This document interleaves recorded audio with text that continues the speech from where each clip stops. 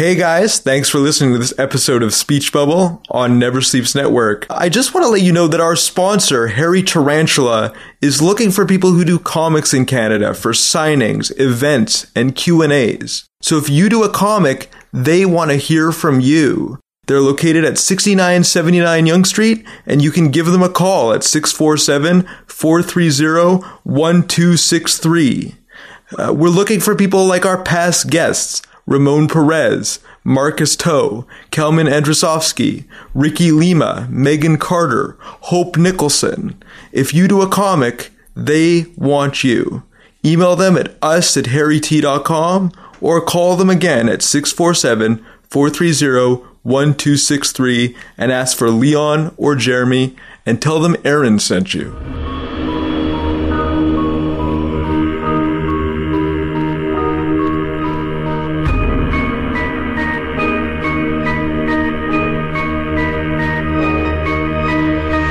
Listening to Speech Bubble, the podcast that goes one-on-one with Toronto's comic book luminaries, with your host, Aaron Broverman.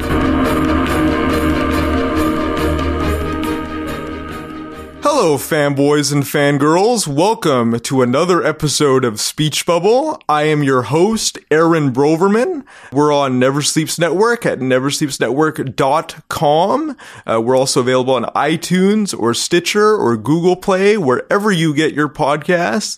And today, we have a very special episode because today we have a legend in our midst. Paul Soles is a name you probably don't really recognize, but you'll know his voice because he starred as the original Spider-Man in the 1967 cartoon series. You know, Spider-Man does whatever a spider can. He's also acted and is part of the Marvel Cinematic Universe in a way, because he played Stanley Lieber, which, funny enough, is the real name of Stan Lee, in The Incredible Hulk, the 2008 solo movie with Edward Norton.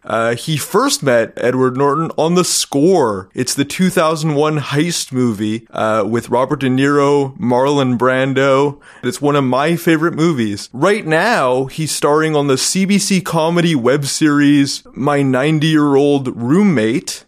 But because this is a comic podcast, we're mostly going to focus on his work with the Marvel spate of cartoons in the 60s. He was in Iron Man, Marvel Superheroes. He was part of the company that put all those cartoons together.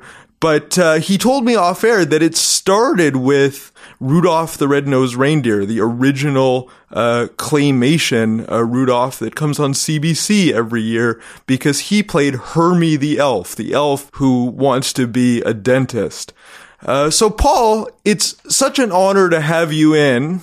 As I was saying to you before, I had been a big fan of the 1960s Spider-Man because it had come on in reruns when I was growing up on YTV, and I used to watch it every day after school, even though I'm only about 31 years old, so I wasn't born when it originally came on. But before we get into all that now, I wanted to ask you, where were you born, and what was your early life like before you got into acting? Well, I'll leave out the being beaten by my parents and school teachers and all the rest of it for now, although we might get to it later. Mm-hmm. That's a bit of a joke.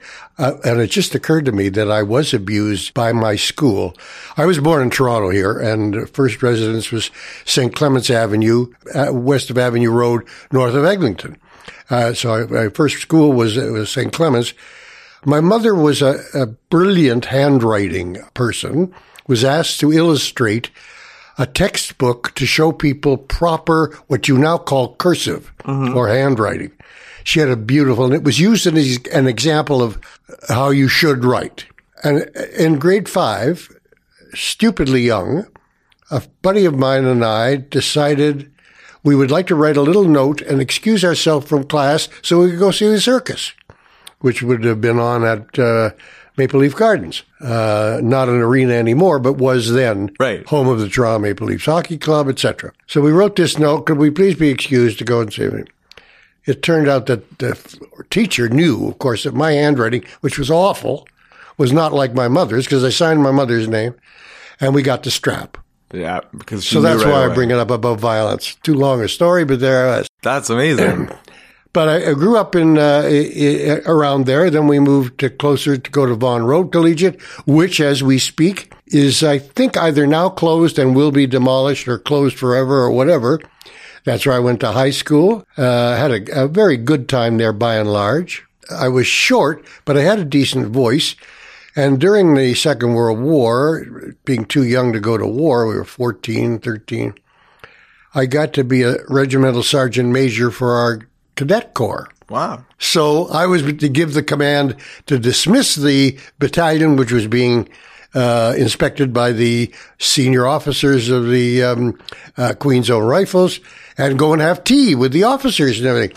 Well, the cadet corps, 200 strong or whatever, on the command to dismiss, gathered around me. They'd arranged this ahead of time, obviously.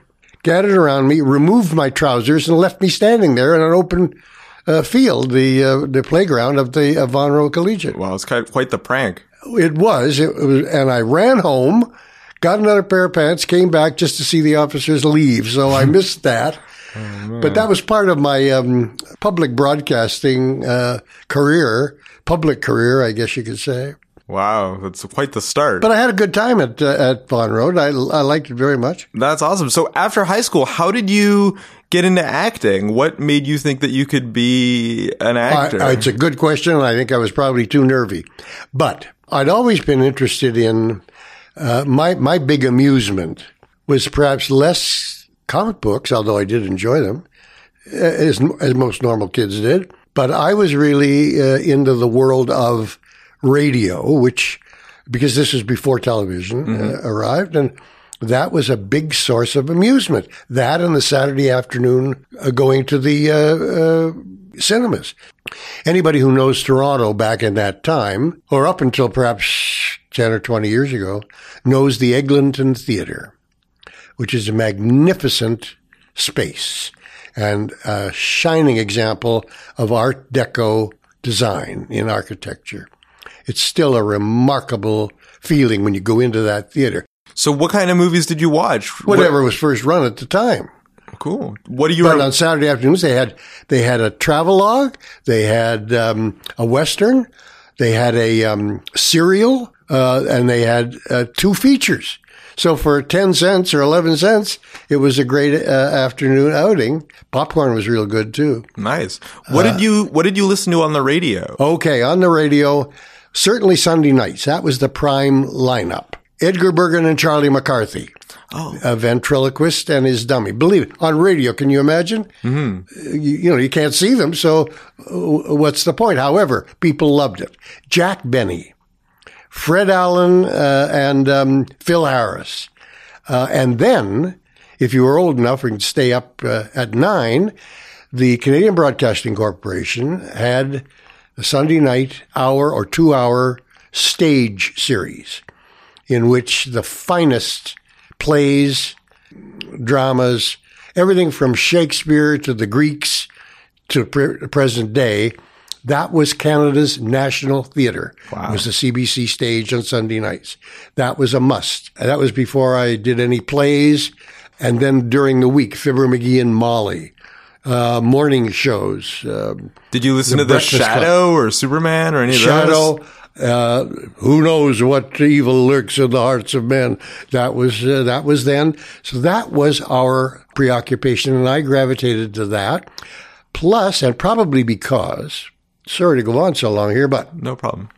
It originated because my first cousin was Bernard Cowan, who was a senior staff announcer at CBC, and an announcer in those days was an honorable and lovely position. Every radio station had them, networks had them, and in public appearances, which they often did, these shows I just mentioned were done in front of a live audience, and the announcer showed up with a tuxedo on. Oh, wow. I mean, that's how important and formal it was. Mm-hmm. Anyway, Bunny was one of the premier announcers in the country, and he had connections with all sorts of people in Toronto, in the theater and in radio, nationwide. How much older was he than you? about 4 years or 5 years. Bunny was the eldest of this raft of first cousins in our family. There were 11 children Okay. in my father's side of the family. And to this day, we still get together for Passover and Hanukkah celebrations, and there can be 100 people. That's awesome. A big, big family. Anyway, Bunny was an inspiration. He would take me occasionally down to the CBC studios when they were doing live shows. This was even before Robert Goulet, but still big names. And to go down to those studios, it would be like going down to Broadway and watching the primetime people at work. So I got interested in that. And then when I was at UWO, Western, now called Western University, then it was the University of Western Ontario, I had a summer job in my second year there on a radio station in St. Thomas, and that was the start. I never looked back. What was the call sign of the radio station in St. Thomas? CHLO, the voice of the Golden Acres. Nice. Cool. So I know that Bunny Cowan, or Bernard Cowan, your cousin, was also part of that slate of actors. Well, I was going to say, if you don't mind, sorry to jump in. No problem. The very fact of the matter is he was the fountain that started it all. Okay. It was because of his ability to know all the good actors in Toronto at the time, because of the CBC series and existence, that the two producers from NBC in New York, when they got the rights to the Rudolph the Red-Nosed Reindeer puppet animation show, came to Toronto to have the voice tracks done for two reasons. One, well, the same reason, but it was well known around the world that Toronto had the best cadre of English-speaking actors. Partly because our legs are half in England, half in the United States. We could do all of the dialects and accents from both countries. People who originated from England arrived here, plus are hearing the American radio. But to be kind of definitive about it, don't take my word for it. Orson Welles knew about the quality of the actors here, and it was his recommendation that gave these guys the idea to come to Canada to have the voice tracks done here. Is it because like the CBC had such a great pedigree of like training people to do voicing? It was our national theater. Yeah. There was nothing else. It was small theaters across the country, but no professional theater really. It was all semi-professional or amateur, created by the officer class of the British Army who, retired to Southern Ontario, everywhere from Montreal to Windsor, populated by veterans of the various British campaigns, either wars or local skirmishes. And that officer class formed the basis of high society in Southern Ontario. And from them, they're the ones who sponsored what theater we had and local opera, music, etc. Wow. That's how it all started. Anyway, all to say, the other reason, perhaps the most important reason, that all these voice shows and tracks were done in Toronto with Bunny's direction. Bunny was the nickname for Bernard Cowan. Right. Were because not only did we have the talent, but we were cheap. You could get the day's work done very inexpensively, no residuals. We never made a nickel out of Spider-Man or Rudolph. Wow. After they had been recorded, and they went on to make millions for the two producers. So it was like for hire, like you got your money and that was it. You got your 50 cents for the gig and that was it. Wow. Crazy. It was. And a shame. And oddly enough, we got a payment of about $400 once for Rudolph, only because Billie Mae Richards, and that's Billie, a lady, Billie Mae Richards, stood well over 4 feet tall, as Groucho Marx would have said, was responsible for kind of approaching the two producers and saying, it's about time you guys gave us something, because you never have over the years, and you've made millions. And they finally broke down and gave us $400 once. Wow. So, but nothing since. and nothing from the beginning. So you mentioned that like Rudolph started it all. It was for the recording of the Rudolph tracks. These two producers came here, engaged Bunny. Bunny got the actors.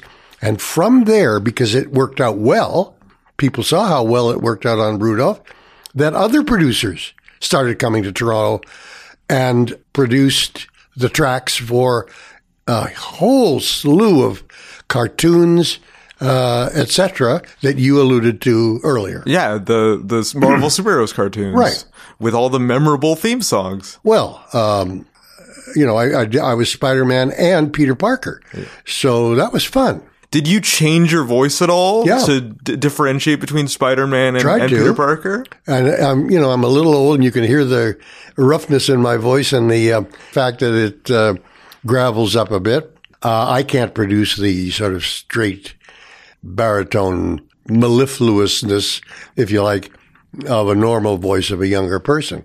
I mean, Spider-Man was, I didn't ever consider myself really a superhero. It was very hard to do that role.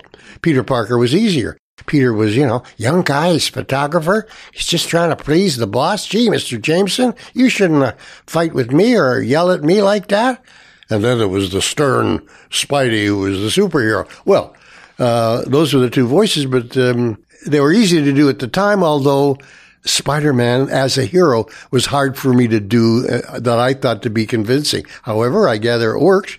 You enjoyed them, and so have many other people. And that was right at the time that Marvel was in their Marvel age. All of these comics were coming out. They had, they weren't timely comics anymore. They were Marvel comics. They were revolutionizing comics at the time because they had superheroes with personal problems, and Spider-Man was one of those. So you were sort of in on the ground floor of that. I mean, this was the first cartoon that they did at the height of their creative output, I would say. Let me ask you, because this was the lore at the time for us. Okay. Not everybody approved of the fact that, for example, Peter Parker was a teenager. He had zits. He didn't have much luck with the girls, kind of a nerd.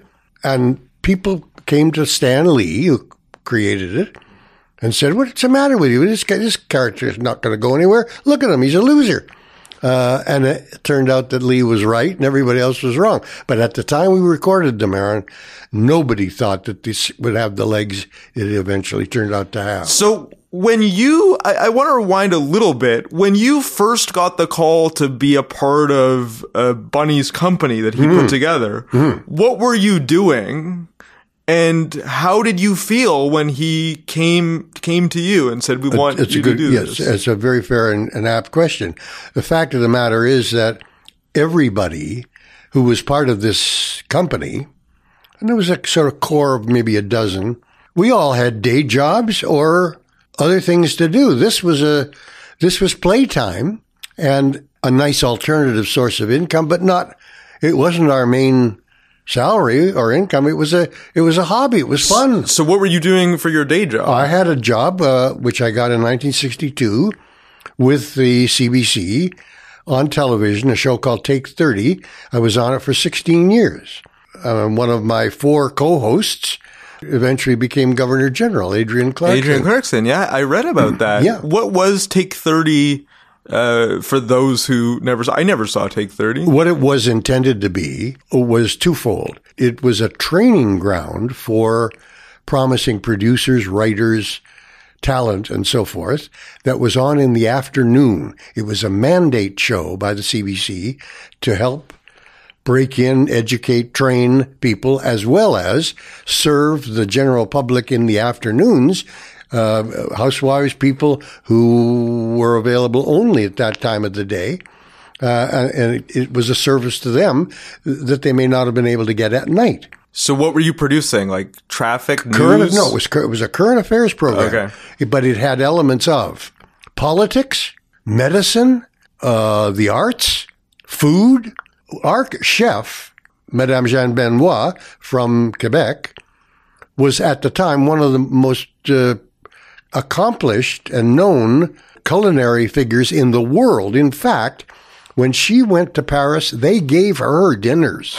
They honored her, honestly. And she was not a traditional stick in the mud sort of person, you know.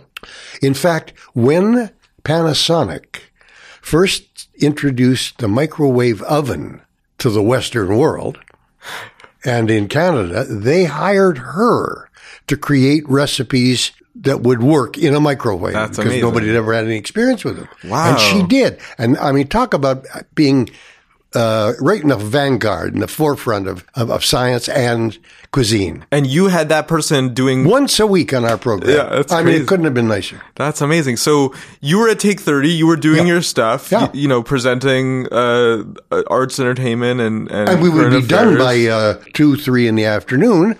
So the recording for the voice tracks for the cartoons could be done later in the day. So when you got the call and he said, listen, we're doing, well, I guess first it was Rudolph the Red-Nosed Reindeer. Yeah, that was one gig, yeah. What were you like, oh, just another gig kind of thing? Or? Almost, yeah. Yeah. Because, as I say, like the comic book voicings, nobody thought that Rudolph would last 55 years. Mm-hmm. So, you know, that was one gig. Mm-hmm. After the success of Rudolph, and then Spider-Man was done, and all of the ones you have mentioned, and I know you could mention more, there was more work. It wasn't enough to be your full-time life, but it was sufficiently fun and an extra little source of income. So the whole time that you're doing these 60s cartoons, you're on Take 30 that Correct. whole, That's that whole my day period job. of time. Yep. Awesome. So when you're preparing for a role for voiceover, what is the process? Like, how do you decide, you know, how you're going to sound? If you're going to play Herbie the Elf, or you're going to play Spider-Man or Peter Parker, those sorts of things. Aaron, I can give you sort of an answer and a half, and I hope it isn't disappointing. Part of the gift, it's a gift. I mean, you can study a lot at theater schools if you can and want to. Did you go to broadcasting school or any of that? No, I was just about to explain. I think most actors will tell you, and good directors and so forth, this is a gift you have. You're born with it. Mm-hmm. I can't take any credit for it at all. It's a skill you have, as some people can play the piano very easily and brilliantly, gifted athletes, surgeons, etc. These are qualities you are born with, and if you're lucky enough to run into somebody who sees your abilities and develops them in you or encourages you to go on in them, you're very lucky. And that was my situation. I think true with almost all of the people I worked with. You have a job as an actor, and that is, I believe, to realize the intention of the author. What did the author have in mind? What was intended here? And because you can allow yourself the freedom to kind of give voice to your experiences, which are universal, hate, love, greed, et cetera, and allow yourself to just go and do it, the good writing will inspire that in you, and there's almost no big deal about finding them to portray. Now, don't misunderstand me. I'm taking nothing away from someone who I will admit to you I didn't much like when I was in my middle years. And today I realize that this actor was genius and the very best that I think I've ever seen. And that's Meryl Streep. And she's on the opposite end of the spectrum because she went through training at well, whatever she did or didn't, I think it was all in her. Yeah. And when to address your very good question, where do you find the voice? How do you create that? Literally make manifest that character. It comes from gifts you have and an innate ability to be empathetic to the human condition.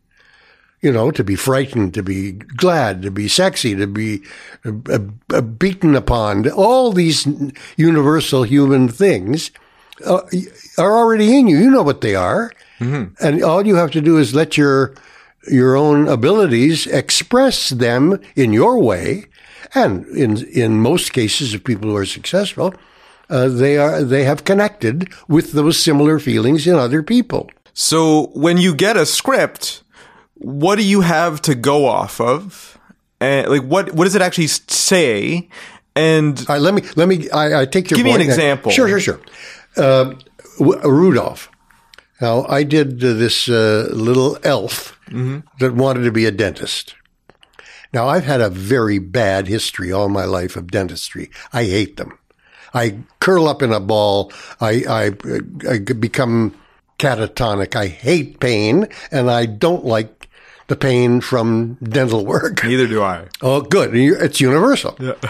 Anyway, and dentists know that. He wants to be a dentist. He's also, elves are not very tall, right? No. They're little people. Yeah. Being little people, their larynxes are shorter. That's why little kids have high voices. Okay. Because their larynx is not very big. Cool. And that pitches the sound up. Yeah. Now, here's a little guy. He has a strong feeling of what he'd like to be.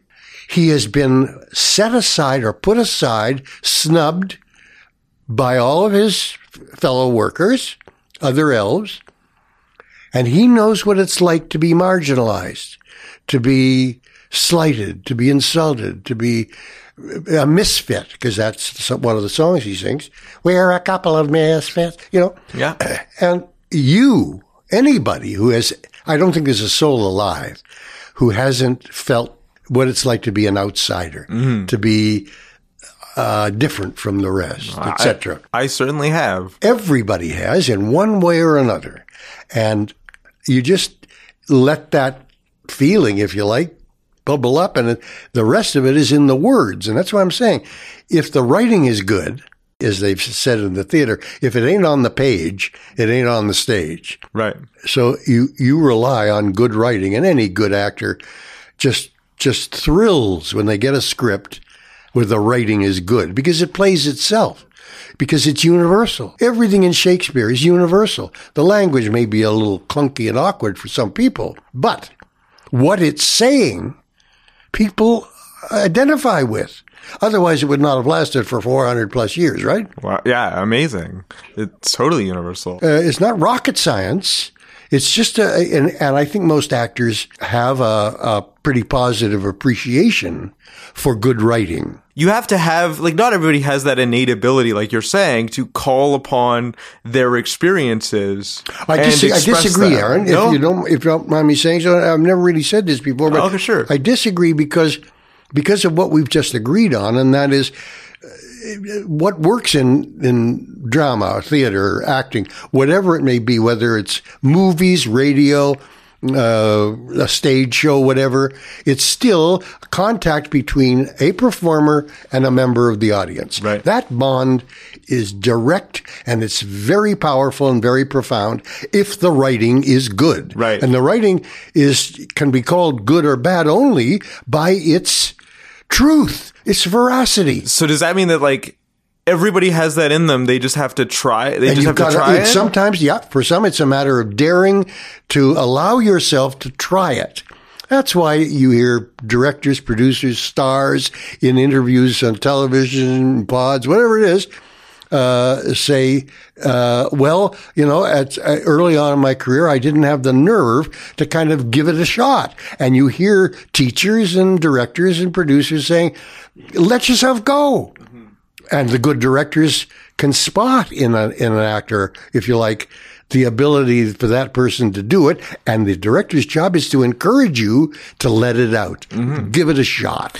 And it's only a matter of courage. Yeah. And was it a different thing having someone in your family, your cousin, be the director, the one who was encouraging you? Well, actually, at this level, if I may say, the company that he gathered all these other actors, cartoon voices, had universally in common this ability to feel these things and express them without any inhibitions or worry about, oh, gee, how hard it is for many, many people to get up and make a public speech. You feel nervous, you feel exposed, you feel inadequate, whatever.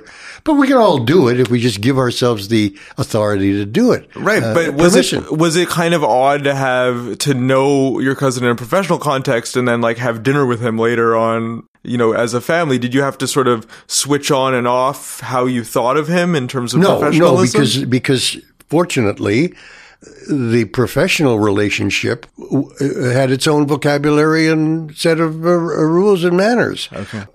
I've met a lot of celebrities over my career. On that afternoon show, I did thousands of interviews with some pretty good people, some of whom would come, and Johnny Carson, bless his heart, would have told you the same thing. The good interviews occur when the celebrity comes to play, not, to give their half of it. Mm-hmm. Maybe they're publicizing a movie, a book, whatever it may be, but they have come to play, or there's a reason why they're there for an interview. And if they just clam up, there's no interview. And sometimes it's a matter for the interviewer to make the atmosphere such that they can relax and give what they want to give and have to give. Or ask them questions that draw them out. Exactly that. Mm-hmm. But the performer they're interviewing, or the celebrity, or whoever it is, has to come to play too. And the best example of that, if anybody ever asked me who my favorite, interview was with a celebrity, it would be Michael Caine. Oh, I love Michael Caine. I did an interview with him. I'm trying to remember. It wasn't for a particular thing. We did it in Hollywood. We went to Hollywood every so often and did a couple of weeks worth or a week's worth of interviews. 7, 8 a day. And Caine was one of them. And he was gentlemanly, giving, funny, clearly capable of so many good things. He had a lot to say, and he had no qualms about sharing it and had a delight in that. Talk about humility. Because not everybody will admit to being nervous, feeling inadequate, whatever. I mean, his whole story is one of, he's the man who made the working class accent in Britain okay, Not the fine Tony, I'm such an aristocrat. That was the standard English accent. Yeah.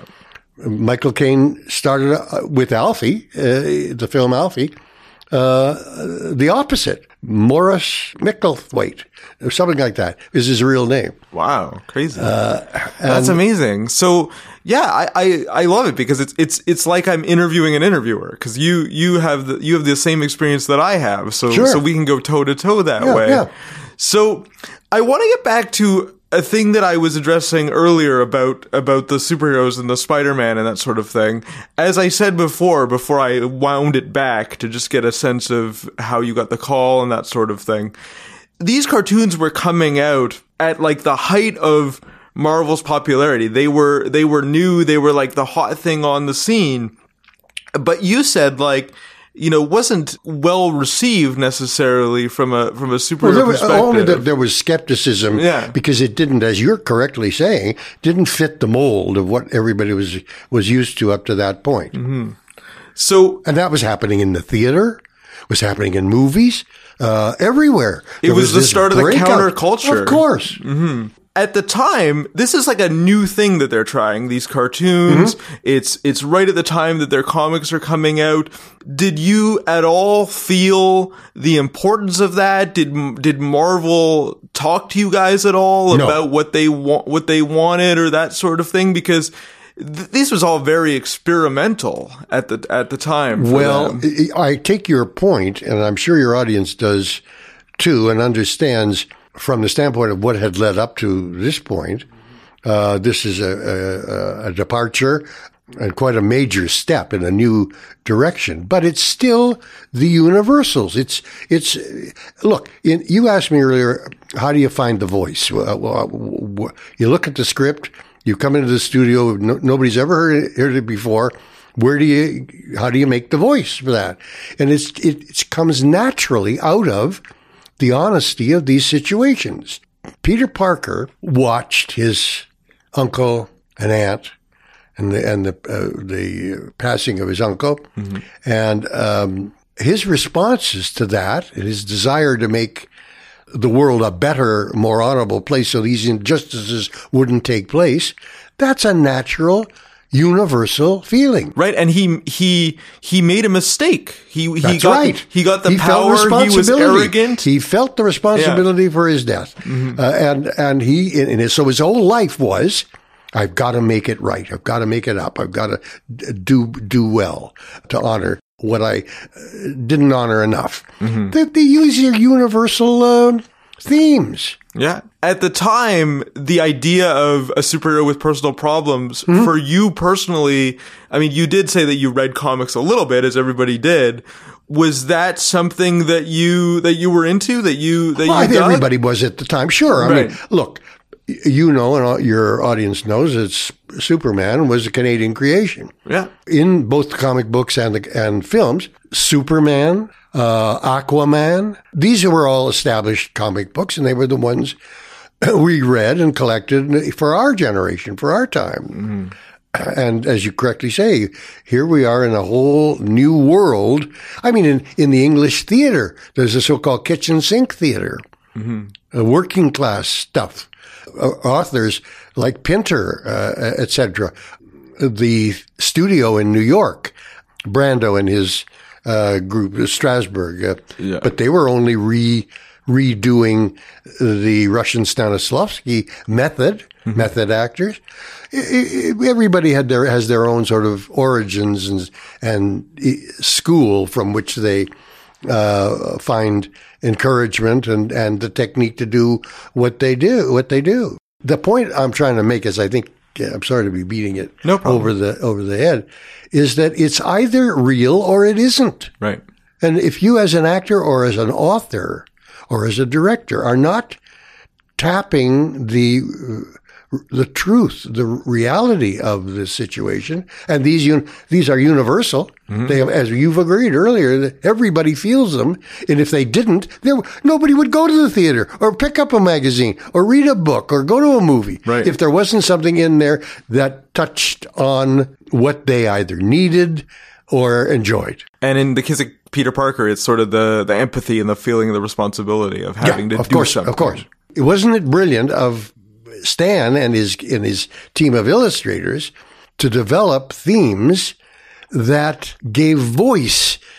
I used the line a little earlier. Gosh, Mr. Jameson, you shouldn't be beating up on me. I'm a conscientious, sincere kid.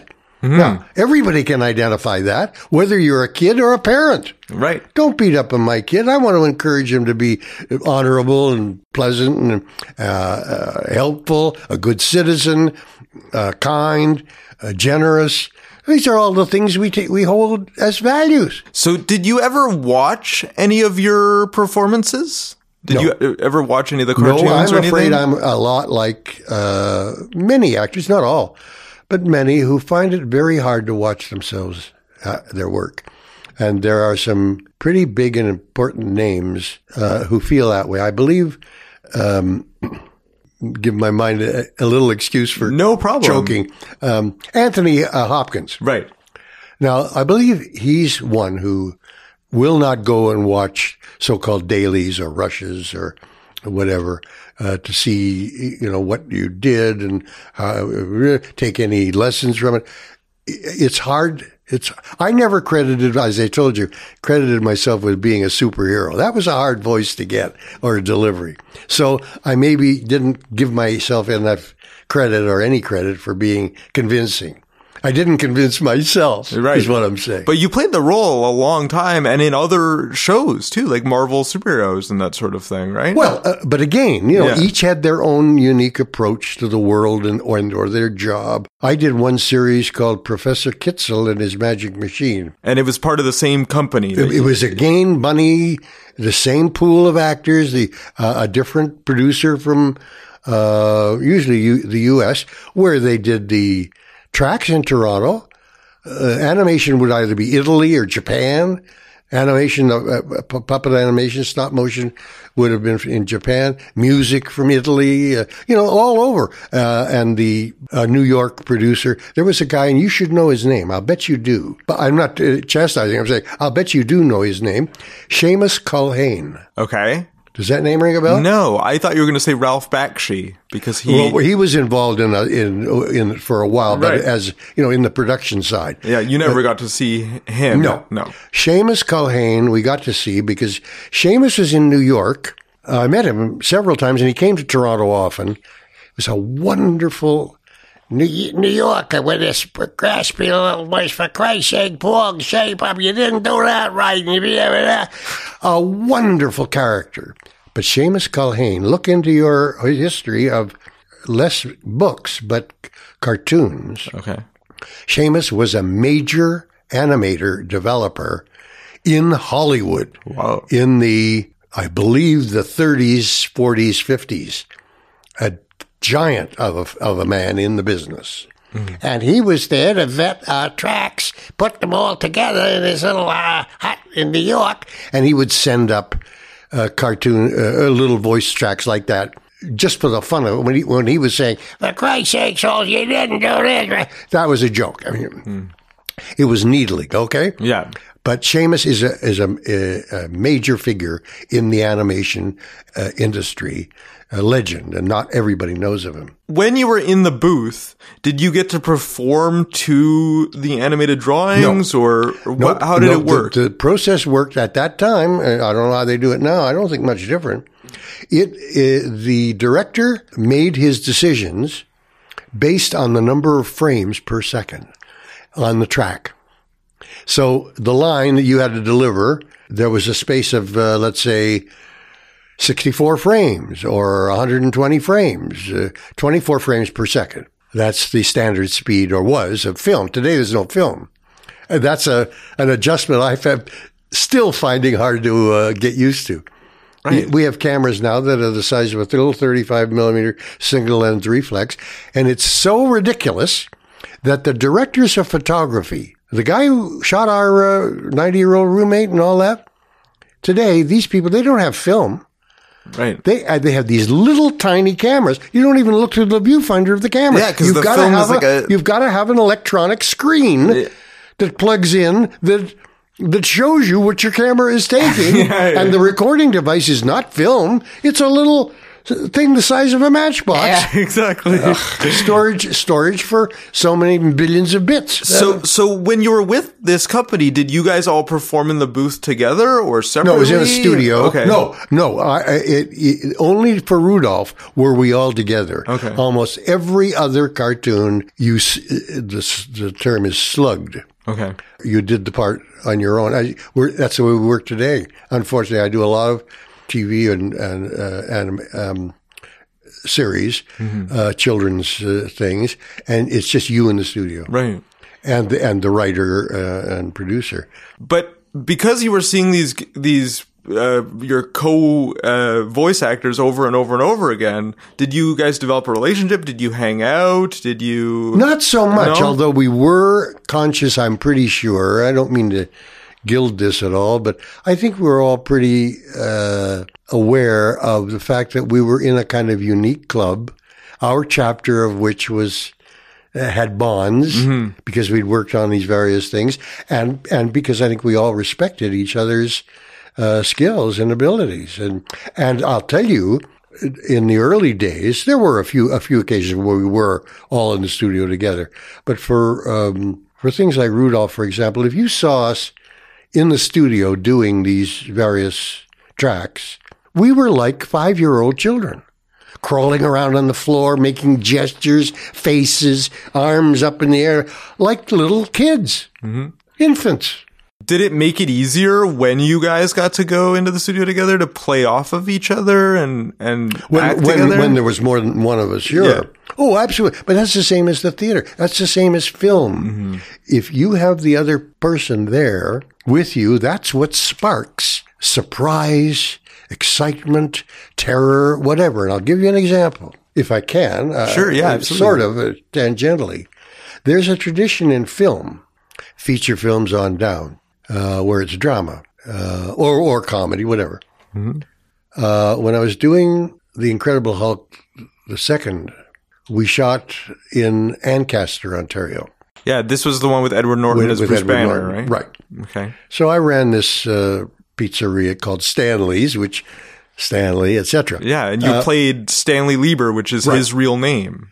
So I interacted with Edward, and on a Friday or Saturday night, The days were very, very long, very long. And as you're probably aware of the lore, that film, I think, was at the time the most expensive film ever made. Yeah, I was living on Young and Gould at the time that it was filming, so I would see all the New York cabs and the helicopter crashes as they were getting ready for that big battle scene between Abomination and And all to say that we had a scene. He came to me at the end of the scene, but before my close-up shot was shot, and the other person is there, and they shoot over his shoulder, show his perhaps one ear or whatever it is to include them in the scene. And Edward said, "I've got to be at a wedding in California tomorrow. I wonder if you would mind if I was not here for your close-up, because it would be over his shoulder." Right. And the tradition is, of course, you would be there. That's what actors do. Because they have to react to you. That's right. Their and sometimes even if you're not the other person is not actually being seen, the fact is that you're there to make them have something real to react to. Mm-hmm. And he was a gentleman and a professional enough to say, "I'll be here if you like. You bet. But if you could see your way clear, I'd like to go to this wedding." Well, the very fact that he asked, of course, you couldn't turn him down. But that's the professional he is, and that's the lore of the interrelationship between performers, whether it's voice, film, stage, whatever. And do you think it's because of your experience working alone in the booth that you could pull something like that off without him? Oh, I wouldn't say no. But in this particular case, it was not a big enough deal. Okay. You know, we're not doing King Lear. Right. It's just the Hulk. So, and you met Edward on the set of The Score, right? Correct. Originally. Yeah.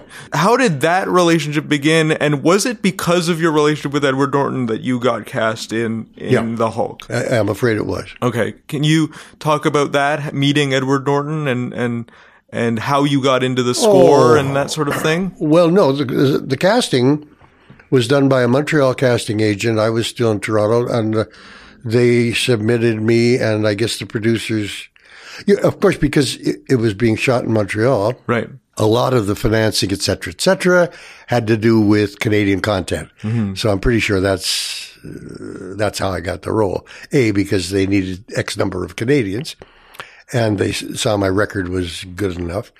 One day we were shooting a scene in a kind of warehouse, and we were polishing the floors with a big electric those floor like polisher. Floor polisher things. They look like mini Zambonis, sort of. Yeah, exactly. Yeah. And we finished the scene. It's time for lunch.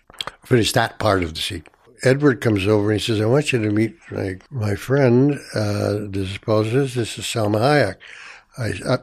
Yeah, of course it's Salma Hayek. Yeah, sure. You're going around with Salma Hayek. Big, oh yeah. Ha, ha, ha. Hello, nice to meet you. Well, it was Salma Hayek. Wow. Now, she looked like, I don't think she'd be mad. She couldn't have been nicer. She was the sweetest thing. And this was all very fast. Right. He's leaving the set to go and have lunch in his trailer, and I'll be going somewhere else. But he made this introduction. Mm-hmm. I now cringe when I think of what a ninny I was to be doing that. But I mean, the idea of this, angel, sex symbol, being right 2 feet away, and I was shaking her hand, was hard to believe. Mm-hmm. All to say, when the shooting was over, I don't know why, but Edward is a very great professional and something of a method actor. There's a scene in that film where I'm supervisor of this warehouse and come to an electrical room with high voltage equipment, and he's hiding in there. Yeah.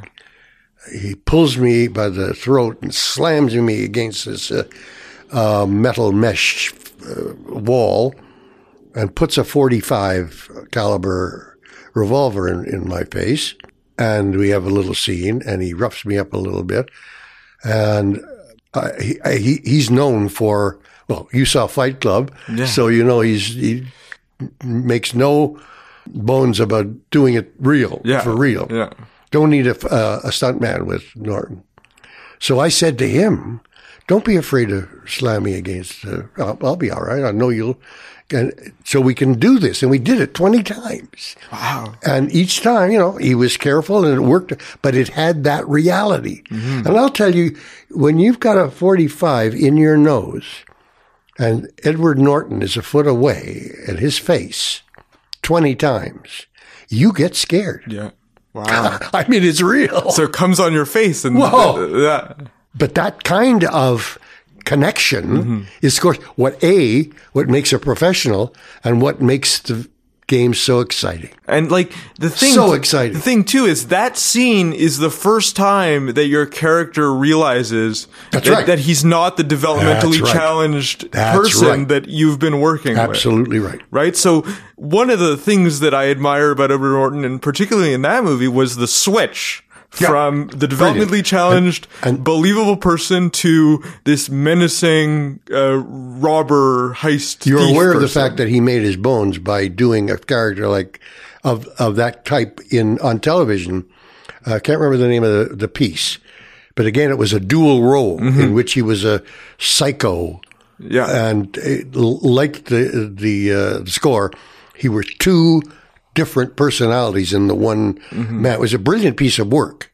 At the end of the film, when I left, he was into starting to collect CDs of major films. Oh, cool. We shot it in 2000. Came out in 2001, but we shot it in 2000. And there was a store in Montreal that sold these famous pieces, and I got a film for him on CD of Wages of Fear. Remember that film? Yeah, I think about so. The oil truck, the dynamite truck that's driven in South America to an oil field to explode and blow out a runaway well. And the story is these two drivers in this truck going through the jungle and almost dying. Oh. And this, as I say, the availability of these films on a CD at the time was new. So I gave him one, and I don't think that hurt in getting the nod for the second Hulk film. And it seemed like in the score, you guys spent quite the time together. That's kind of why I asked, because you're in it for don't sell yourself short. You're in it for the whole movie, and you get to discover that he isn't who he says he is. And you're the one but still, the scenes themselves as played, it's just a fact, were in their writing, in the doing of them, not that, there wasn't that much riding on them. Oh, okay, It was nice to be part of them. I came running down a stairway once with a camera in front of me going backwards. And he had to be guided going downstairs backwards, and I'm running down the stairs. And they opened the door wasn't open far enough. I tripped, went on my ass, and they insisted I lay down and not get up, for safety's sake and all the rest of it. But that was the only kind of dramatic thing that happened. What was Frank Oz like? I was just about to say, with? There was a rumor at the time that, or the lore was, that Marlon Brando was not getting along with Frank. Now, I don't know what you know about Frank Oz. I know that he was big into the Muppets, one of the founders of the Muppets. That's right. He was Yoda on Star Wars. Right.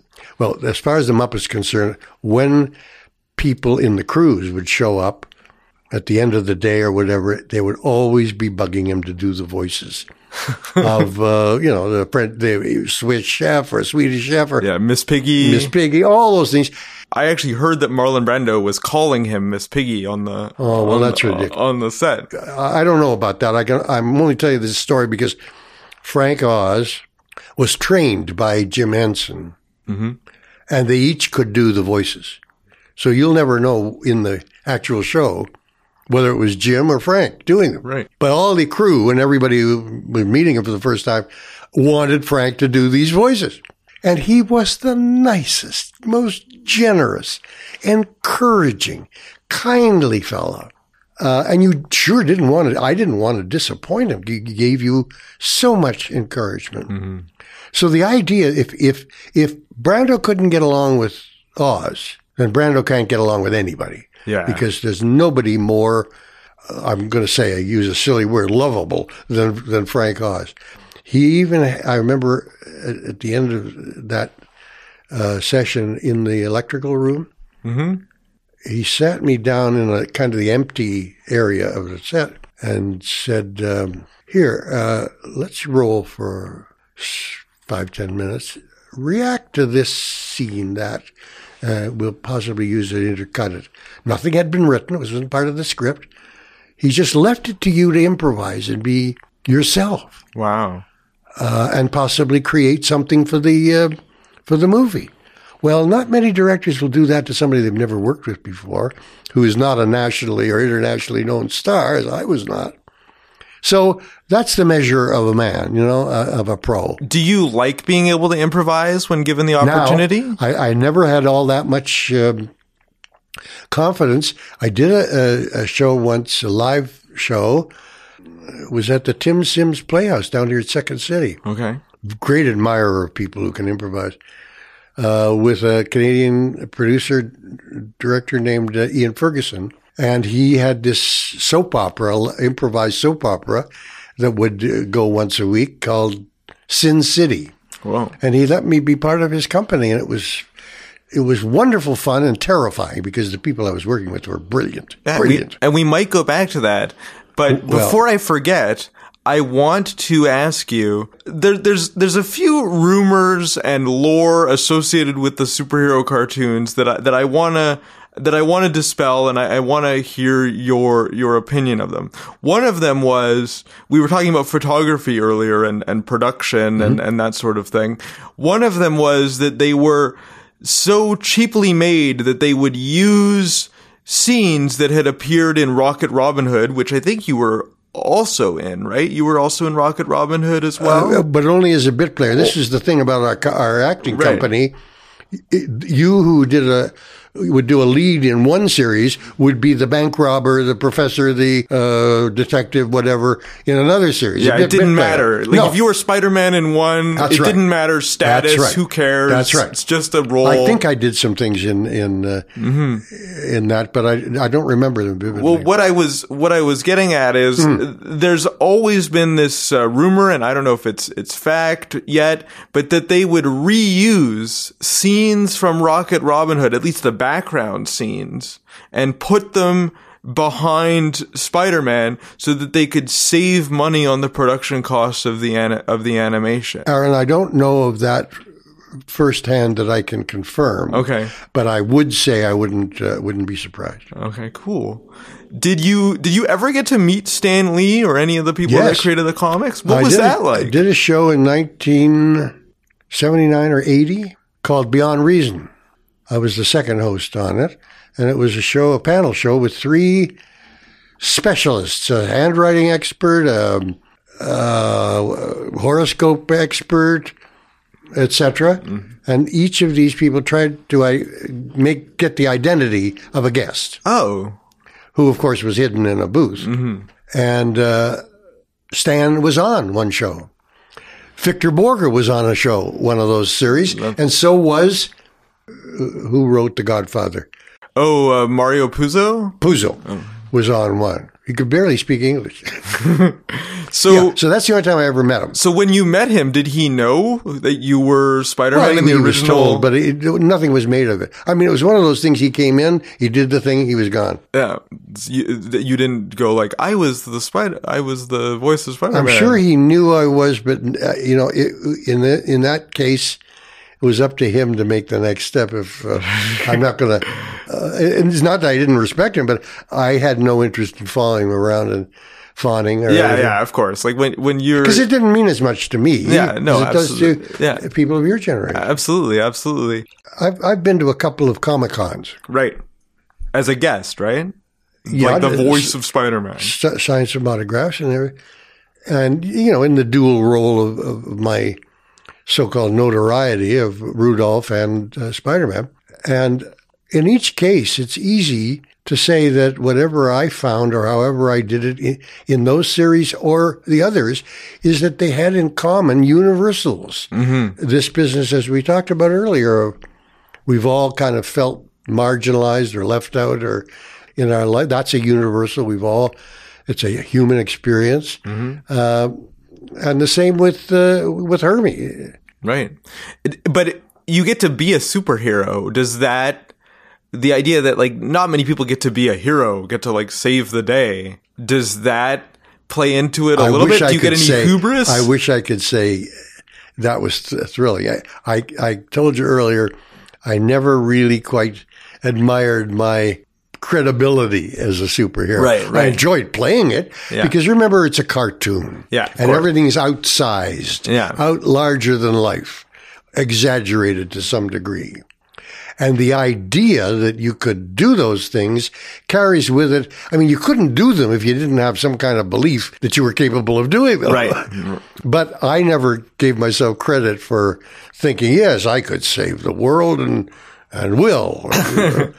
Nothing like that. Yeah. So I wanted to get back to that thing about sometimes you have the opportunity to do improv on rare occasions. Yes. I want to talk about your current series on CBC Comedy. That is the My 90-Year-Old Roommate. Yeah. That's where you get to play this grandfather who's living with his adult kind of good-for-nothing grandson, right? Right. So do you get to improvise on that because it's a comedy, because it's a web Almost series? Completely. Okay, how does that work? Well, it's a magic. It happened because Ethan and his team have put together a concept, at least for the first season, that worked beautifully. They cast it well. A gang of 4 mall walkers, etc., that appear in some of the episodes, all capable, and all of the supporting players that they cast, first-rate improvisers. They have to be because there's not really a big script. Mm-hmm. There's a concept. The director and Josh and Ethan and Josh, have a concept of how they want it to unfold, but the actual text, the dialogue, is very largely, mostly made up. Like sort of like Curb Your Enthusiasm, where they have a framework and the dialogue is made up. That's right, and there are several series like that now too. I think Louis C.K. has one. Yeah, Louis, for sure. Again, until I had done that thing with Ian Ferguson, I would never have had the nerve to try this. Right. Okay, cool. And you've never been in a web series before? Like, it's very, like, new age. It's where we are in the current time. No, this is the very first. Yeah, and I've only really done one since, and it was a radio episode or endeavor by Soul Pepper Theatre in Toronto. I live near the Soul Pepper Theatre. I live in the distillery. Right. So it's a whole new world. Well, and unfortunately, by virtue of its, I don't know what you would call it, there's very little in it for you in terms of money. Yeah, I guess because it's ethereal nature. And people don't understand it as much. Yeah. Right? We're in a transition between old media and new media, so people don't know how to pay, how to value that. And the unions don't really know how to evaluate it either. And see, I mentioned earlier that part of the reason that the pool of talent was tapped here is because producers come in from all over the world, and we would work cheaper. And the Canadian dollar is cheaper. So, it's a win-win for them, but residuals, there's been almost no improvement in residuals in this country. We were late getting them, and it's still nothing. That brings up an interesting question, because you have this huge legacy and people like me fawning over you and that sort of thing, but you got very little money or recognition for it at the time. Right. So how do you feel? I mean, a lot of the people that you used to work with have passed on of that company. How do you feel about it now that you have there's this legacy, everybody respects what you do, and yet you never really got the recognition financially that equals the recognition that you're getting from fans and that sort of thing? Does it taint it at all? Do you think differently about it? No, not really. There's nothing you can do about it now. Right. So I'm not bitterly, but I resolve in my own mind to say, look, I was born and raised here. What a lucky guy I've been to have been born and raised and had the experiences I've had in Canada. Stuff I would never have had otherwise. The work, the notoriety to some degree now is very satisfying. Right. So it's better to have done it than not. So when you're getting older in this time of upheaval where you remember all the things that are totally changing, how do you feel about it? Well, as I do you feel a pressure to keep up with the technology? Well, there are some things I don't like to be left behind on. Mm-hmm. But I think I could only put it to you this way. I'm now 86, and it happened awful fast. I didn't expect to be this old this quick. That's pretty universal, you know. So all I can say is I feel very, very lucky to have had what I've had and not bitch about it. And as all grandparents, I suppose, do, worry about the future of their offspring and what the future holds, and the sadness that so many good things have been thrown out with the bathwater. I don't want to be a downer here with you, but as a species, we sure as hell haven't learned anything important.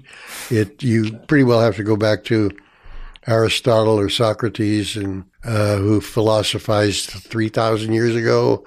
Human nature can't be improved.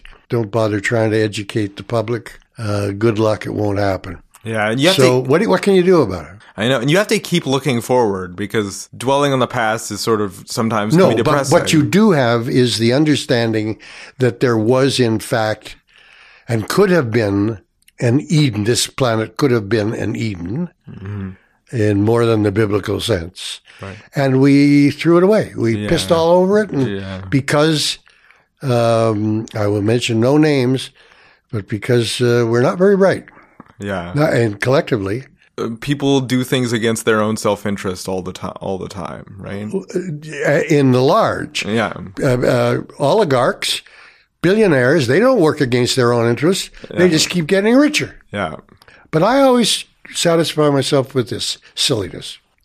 If I were an oligarch or a billionaire, a Walton, a Bill Gates, Buffett, those less, but what do you call them? Buccaneers, billionaires who have brutally acquired their money, mm-hmm. or have done so in a manner that's disadvantaged everybody else. Mm-hmm.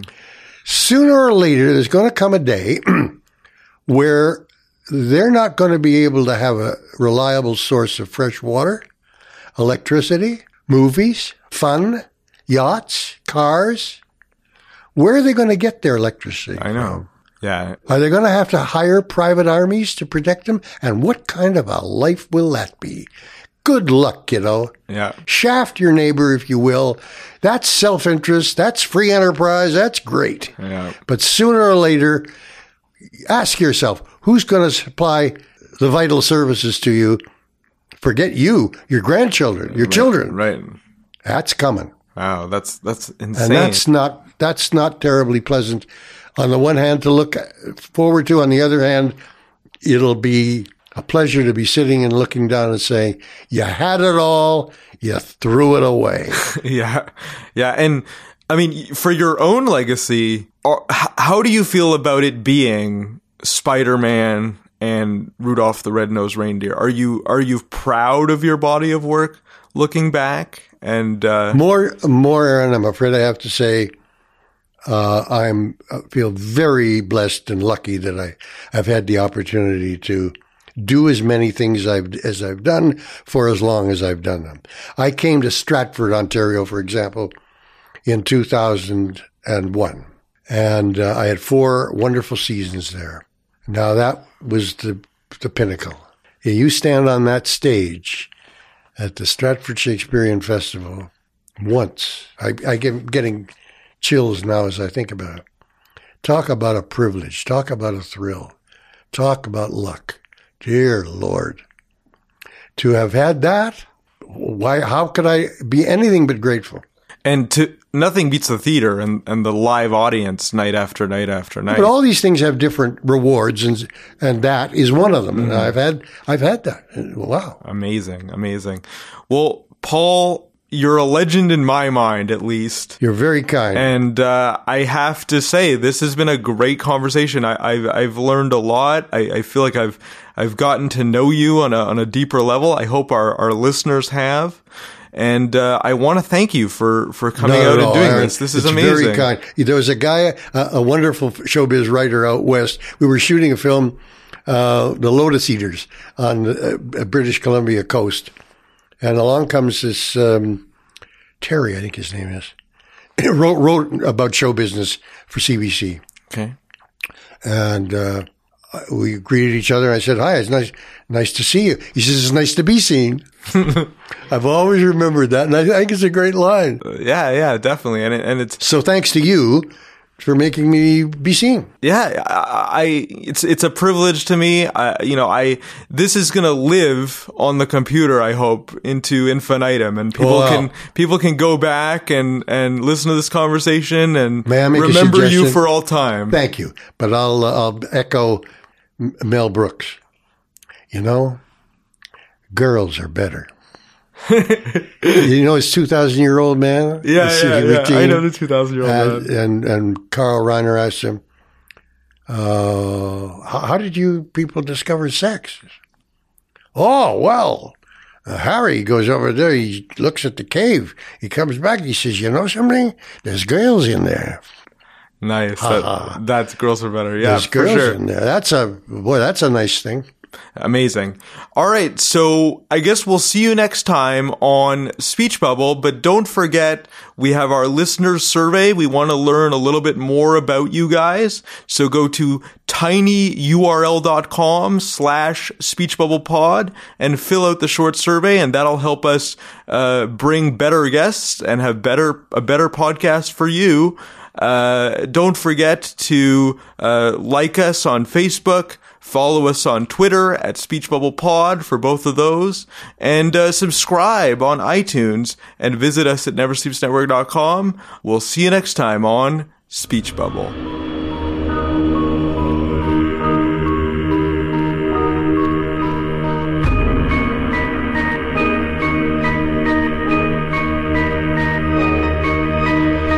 This has been Speech Bubble, the podcast that goes one-on-one with Toronto's comic book luminaries.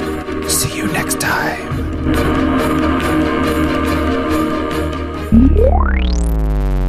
Never Sleeps Network.